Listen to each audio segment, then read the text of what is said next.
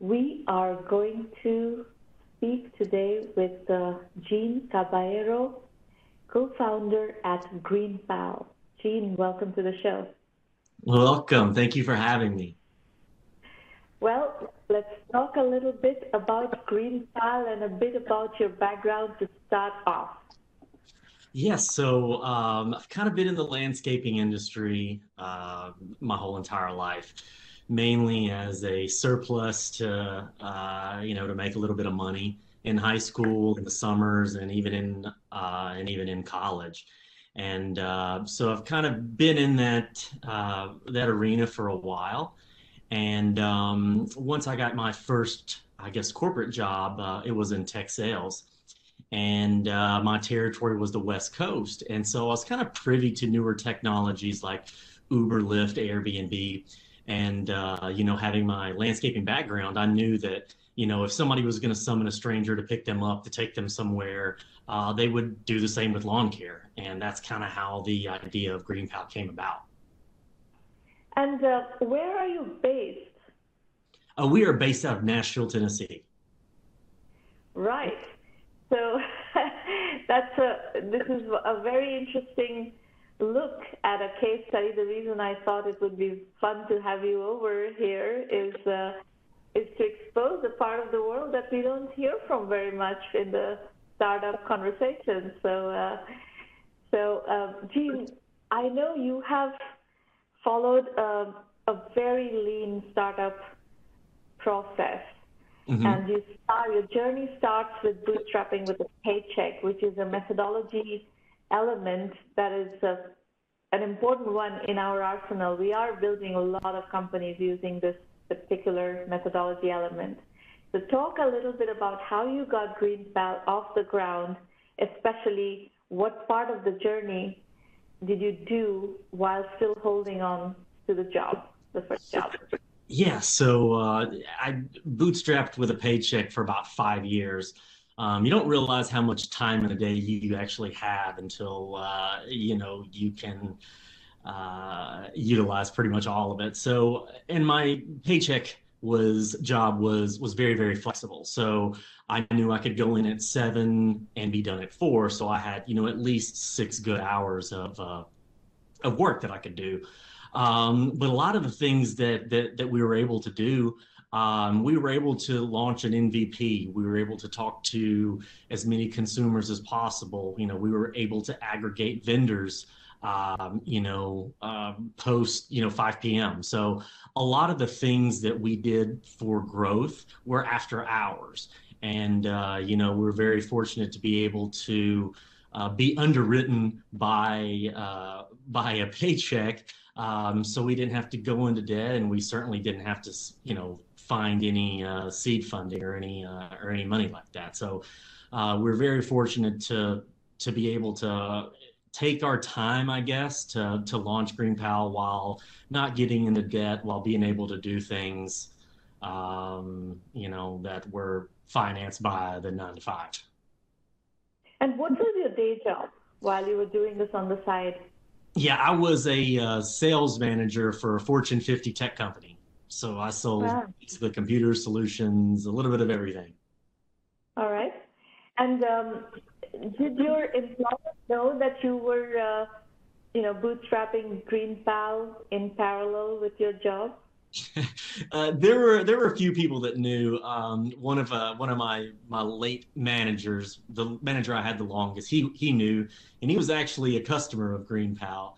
Oh, And we actually, after hours on the weekends, the company I worked with had a huge facility, and so we actually did some work out of there on the weekends. There was hundreds of conference rooms and stuff like that, so we had to actually utilize the campus to have meetings and stuff like that. So I don't, at the time it was after hours, so I don't think it mattered, but they probably frowned upon it if I was there during the day.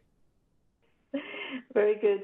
And how did you get your MVP done? You're not a technical founder. Your background is in sales. So did you hire an outsourcing agency? Who did the MVP? Yeah, so we kind of took a weird journey getting our MVP up and going. So I've got two co-founders, and none of us actually had any, tech background. So we thought the best thing would be to do is to hire a local shop to build our product and build our Hmm. apps. And so we paid them $150,000 to build what we thought was going to be the best way to connect homeowners with landscape professionals. And it actually turned out to be one of the best, most expensive mistakes we ever made. When they gave us the product, it was unusable. It had no usability to it. It was horrible. So we knew that we needed to have a technical co-founder on our team to take this to the next level.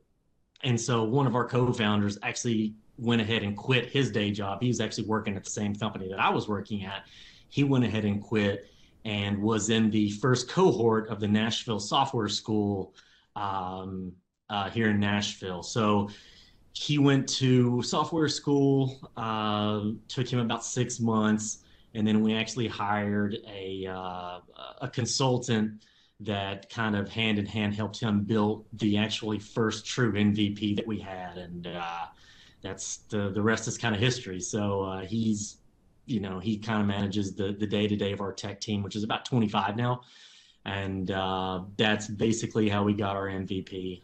The only thing we kept from the shop built website was they made a how it works video. It was like a minute and a half, and so we kind of joke around and say we paid $150,000 for a minute and a half video.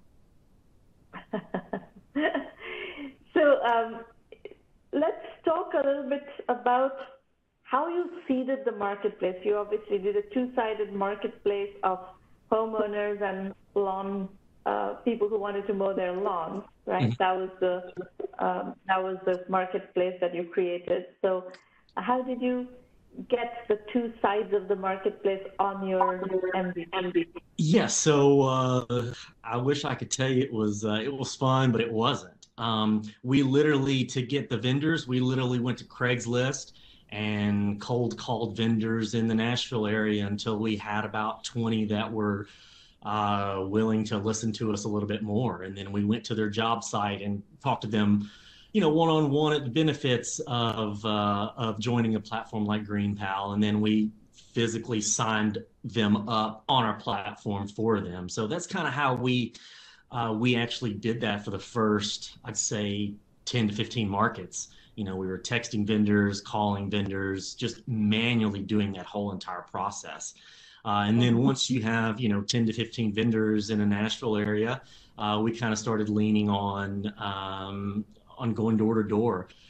We did that for about 2 months, basically just going to large neighborhoods that were very dense, knocking on the door and saying, "Hey, we have this new product, and instead of calling around to instead of calling around and getting quotes, you can go to this website, enter in your address, and local landscaping pros will then bid on your property, and you just kind of manage that online through GreenPal. So that's kind of how we got the first market Nashville started, and through the vendor side of it, we did that through the first 15 to 20 markets was hand cranking, manually, physically talking to these vendors. And what about the other markets? Those you were not visiting, right? You were not local to be able to visit. How did you acquire the consumer side in these other markets? Yeah, so the consumer side, we started to rely heavily on PR. Until this day, that's probably one of our best channels. We don't spend any money on advertising on the consumer side. We rely heavily on organic SEO and PR, and that has done well for us. And the vendor recruitment side right now is we have a Facebook campaign that we want to launch in Duluth, Minnesota. We turn on that Facebook campaign and we can have 15 to 20 vendors in that area in a couple of days. So, changing that over to being digital allows us to launch, 50, 60 markets per year. Okay. So in this mode, as you were growing, city by city, and you said you had three co-founders who were all bootstrapping the company with a paycheck. One of them quit to become the technical person who brought your MVP to life. What about you and the other co-founder? Both of you were still bootstrapping with a paycheck? Yes, we were both still bootstrapping with a paycheck, and there's just a lot of stuff that needs to be done. You can wireframe, the website. We were doing usability studies, with friends and family. We actually rented like a booth at a mall for a couple weekends just so we could get feedback from strangers, and strangers are pretty willing to tell you the truth. Like, hey, this is our product. Do you mind just going through the sign up process and telling me, where you have any doubts or where you have any friction or anything like that? So we did a lot of that stuff. So by the time we were ready to like physically get this designed by a designer, we knew the customer flow, and we knew the onboarding pretty well because we'd done so many usability tests, just on with random people. And your business model is what? This is lawn mowing is an ongoing job, right? Are the vendors getting customers on an annuity basis? They're on a monthly subscription basis, or are they getting kind of like as and when? How does it work? Yes, so we're a true platform, so we just take 5% of the transaction. So vendors can sign up on our platform and bid on our platform for free. We just take 5% of the transaction. Margins are very, very thin in landscaping, and homeowners are looking to save a buck when they can. So we feel that the 5% was fair for the added value that we're able to give to the landscaping professionals. But is it subscription or is it transaction? Is the same lawnmower going every month? It's transaction. Mm-hmm. And what we found is that vendors love to keep their customers on GreenPal because we make it just so easy for them to manage it and get paid after every mow. So, they don't have to go home and send an invoice. They don't have to, get on Google Maps and make the route out for the day. GreenPal basically does all that for them. I see. Okay, cool. So what about metrics? How was this growing? How many cities? How many customers? What was the growth of the business like as you were bootstrapping this? Yes, so this year we're projected to do about 35 million in GMV. That was up. When did you start? 35 million in gross. No, when did you start? When did you start the company? We started in 2012, but we didn't actually start keeping our tally on revenue until about 2015. So we've had really, really good growth, since then. Fortunately, we were able to provide a contactless service during the pandemic, and we were able to grow 25% in 2020 during the whole uncertainty. So, year over year, we've been able to grow almost 100% until COVID, and it looks like this year we'll be up to 50% growth from last year. And is the 35 million numbers that you're quoting, is that gross business that gets transacted on the site, or is it your revenue? That is the gross revenue. Gross revenue. So 5% of that is your revenue, really. That is correct. That's what we use to keep the lights on. All right, got it. Okay, cool. So, and you bootstrapped it all the way, right? There has been no financing in this ever. Has not been. When we needed the money, that's when nobody was calling. Now we probably get a phone or an email every couple of weeks, asking if we would like to take any venture funding on. So, we've gone this far. We've utilized, some short-term debt to help grow, but no institutional funding. And how many many people in the company? There's three total co-founders, including myself, and we have a team of about 25 that work for us in various parts of the world. I see. So it's largely a virtual company? Correct. Mm-hmm. And what have you learned in building this as a virtual company? What resources have you tapped into? Oh, um, Upwork is a beautiful product. The hiring process has been, in the beginning it was challenging, but the first 5 hires of your company are so critical to its growth and its longevity. And we made a few mistakes in the beginning hiring people. And a lot of the times when you're hiring somebody, you can't really hire somebody in the United States because you just can't afford them. So we had to look to outsource that. And a lot of the times when you're talking to somebody overseas, they have no idea what grass is. So there's a learning curve that they have to learn, to be able to work on your project. Where are those people? Oh gosh, we have them all over. A lot in India. We have some in Germany. Have some in Europe, in Canada. So you are managing the technical team. Correct. From your organization, and so you're not outsourcing to an agency. You are managing the whole technical team. We are managing all of it. Mm-hmm. How many of the 28, 30 people that you have in the company, including founders, are technical? I'd say everyone but me. No, meaning they're all working on technical projects? No. Yeah.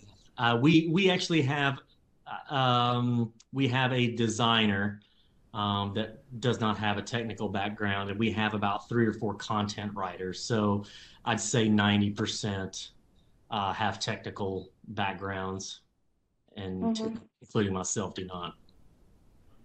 And your pitch to the sell side of this two-sided marketplace, obviously, when you first get them on, is that they're going to get exposed to more customers.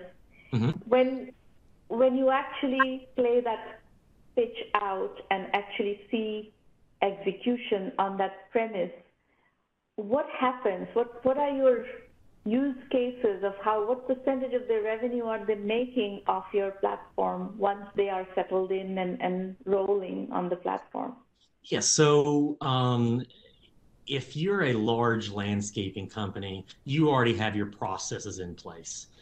You don't need a GreenPal to help you get business. You don't need a GreenPal to streamline your payments and all that stuff. So our vendor is the guy that's just starting out, or the guy that has 5 to 10 lawns that wants to grow that to 50 or 60 lawns. That is our vendor that seems to do well. Once we get a vendor 10 properties or more, they are about 90% going to bring on their non-GreenPal customers. And this is kind of where we're seeing a lot of our unanticipated growth, is that you're aggregating these landscaping professionals, and you give them a tool to bring on their non-GreenPal customers. And because they don't want to fool with it the old way. They don't want to send invoices, and they don't want half and half on a digital platform and a non-digital platform. So when we see that we can bolster a vendor's business, we see them basically running their whole entire business through GreenPal. And that's kind of what we've seen a lot recently that kind of has helped our growth. It doesn't cost us anything for them to, bring their 30 customers onto GreenPal and let them manage all of that through our platform. So that's kind of one bit of growth that we've seen a lot that we anticipated, but we didn't anticipate it to be as highly profitable as it is. Gene, I want to make a comment just to underscore what you're doing as a key methodology element in building two-sided marketplaces that we are seeing elsewhere as well, and you're providing another instance, another example of this phenomenon. It is what I call SaaS-enabled marketplaces, software as a service-enabled marketplaces. What you're providing essentially is a piece of software to manage a lawn mowing business, a mom and pop lawn mowing business, a very small lawn mowing business. And people are coming to you and bringing their customers to you because they want you to help manage those customers using that software. So typically, when we first started seeing marketplaces, let's say eBay was the first marketplace in history, people came to eBay mainly in search of customers. But today, we are seeing this vertical two-sided marketplace trend extensively in all industries, all verticals. There are all kinds of two-sided marketplaces that we are seeing. And as a result of that, we are seeing these kind of vertical specific software emerge. And your lawnmower business management software is a little piece of example of that, where it's a very specialized, very niche kind of product. And people are coming in not just in search of customers, but also because they want to use your software to manage their businesses. And this is happening everywhere. Another trend that we have seen along these lines is that people start with kind of a verticalized software product where they give the software first and maybe even charge a bit of subscription, and people come for the software and then start the marketplace once they have critical mass. That's another way of playing the two-sided marketplace trend, especially using this verticalized, very niche software capability. So just wanted to underscore what you're doing is something that we are seeing elsewhere as well, and it is becoming a best practice for running verticalized two-sided marketplaces. So please keep going.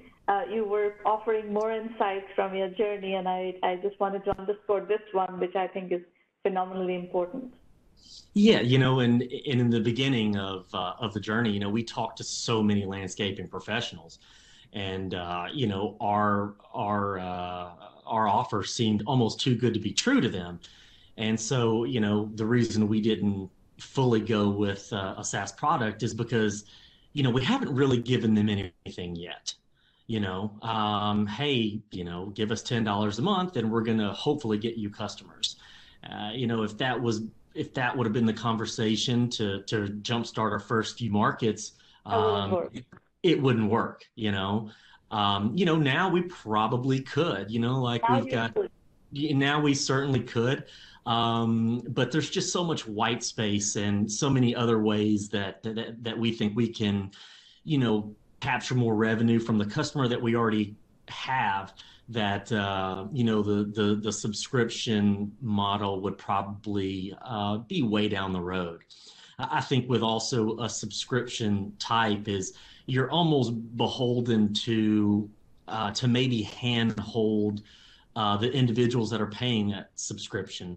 As of right now, the only vendor I guess customer service is we have a Facebook group. It has about 3,000 GreenPal professionals on it, and basically they post a question in there, and we have GreenPal vendors that have been through us since day one answer the question of the guy that just joined. So it's like a self-propagating customer service that we've created, and there's no need to hire anybody to take the call of somebody that's giving you $15 a month to reschedule an appointment. So that was kind of something that we did, knowing that, hey, we got to keep our costs down. We can't afford anybody to do customer service, especially on the vendor side, you know, when it is really not necessary. So that's kind of another reason we kind of stayed away from the, you know, the true software as a service business model. But that's a very good point. If you charge subscription to any kind of customers, you will have to provide customer support against that, and your choice is that you want to make it more as much of a self-service product as possible, and in a transaction model, you're saying that you don't have to provide much customer support, and your community is providing the customer support. But I could foresee also pushing back on that. If even if you were charging subscription, your community, since it's so, so tight and so well versed, they would probably still provide customer support. Yeah, I mean, there's some we designed and built a vendor handbook that basically, you can find any answer to any question on how the app works, but it's probably utilized maybe 10% of the time. So we try to not force them, but we try to suggest to them, hey, read this. It takes 10 minutes and it'll answer a lot of your questions that you have about, how things work and what to do in certain situations. But yeah, I mean, it's, being in a bootstrap, you want to save as much money as possible. And that Facebook group has saved us hundreds of thousands of dollars and thousands of hours of tedious work. Sure. Now, what is your guidance to the audience on when is a good time to quit bootstrapping with a paycheck situation and jump full time into your venture? Yeah, so I think it's going to be different with everybody. I've mentored some people in the Nashville area that never quit their job. They still do both. So I think it's different with every individual. What my key point was, when I need more time doing GreenPal than I do at my day job, that is when I'm gonna make the leap. And so it was April 17th of 2007 is when that was my last day at my corporate job, and it was just, okay, I can't keep doing both because there's not enough time in the day. And 2017? 2017, yeah. So it was. It's a long way. It's a very long time, but I mean, you sacrifice a lot. You don't have any weekends. You don't have a social life. And friends turn into acquaintances because you don't have time to hang out with them. And it's a lonely journey. And make sure you're in it with the people that you like and can stand the most. So it's a very. But that's also, some of it is personal choice. Some people do a very long bootstrapping with a paycheck journey, and some people, once things become sustainable, once products become validated and revenue generating, and you don't necessarily need the paycheck to sustain yourself, a lot of people do quit and go full time with the venture. Mm-hmm. The other nuance that we should point out is that if you're trying to raise money, before an investor is going to write a check, most likely they will require that you quit your job. However, we have seen very good case studies of people bootstrapping with a paycheck all the way until getting angel or venture funding, and then quitting their job. So that's also fine. Or we've also seen, this is a very interesting situation, we also see people applying to Y Combinator, right, bootstrapping with a paycheck first and getting validation and get the business rolling, and then go into Y Combinator and get exposure to a lot of investors and so forth. So we're seeing the reason I am so bullish about bootstrapping with a paycheck as a methodology, and I wanted to showcase your journey, Gene, is that it works. It really works. It can work. There's a lot of sacrifices that have to be done, but it certainly can work. And most startups don't die by homicide; they die by natural causes, and a lot of those natural causes are running out of money.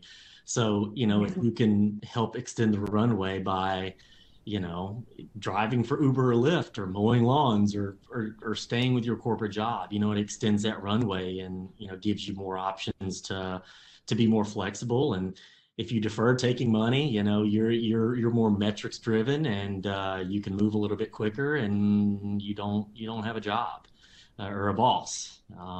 So I heard a parallel saying that venture capitalists are like they're like hitchhikers. As long as they like where your car is going, they'll keep paying for the gas. But as soon as they don't like the direction that the car is going, they'll kick you out of your car and they'll start driving. So, smiles and And very crosses. often they will drive you down the cliff. Yeah. Yeah. So there's not a wrong answer. We just didn't have the option in the very beginning to take any money, and it was a blessing. And here we are, self-funded, and we're just gonna keep going that way. Jean, last question. What has it been like working on this venture out of the Nashville area?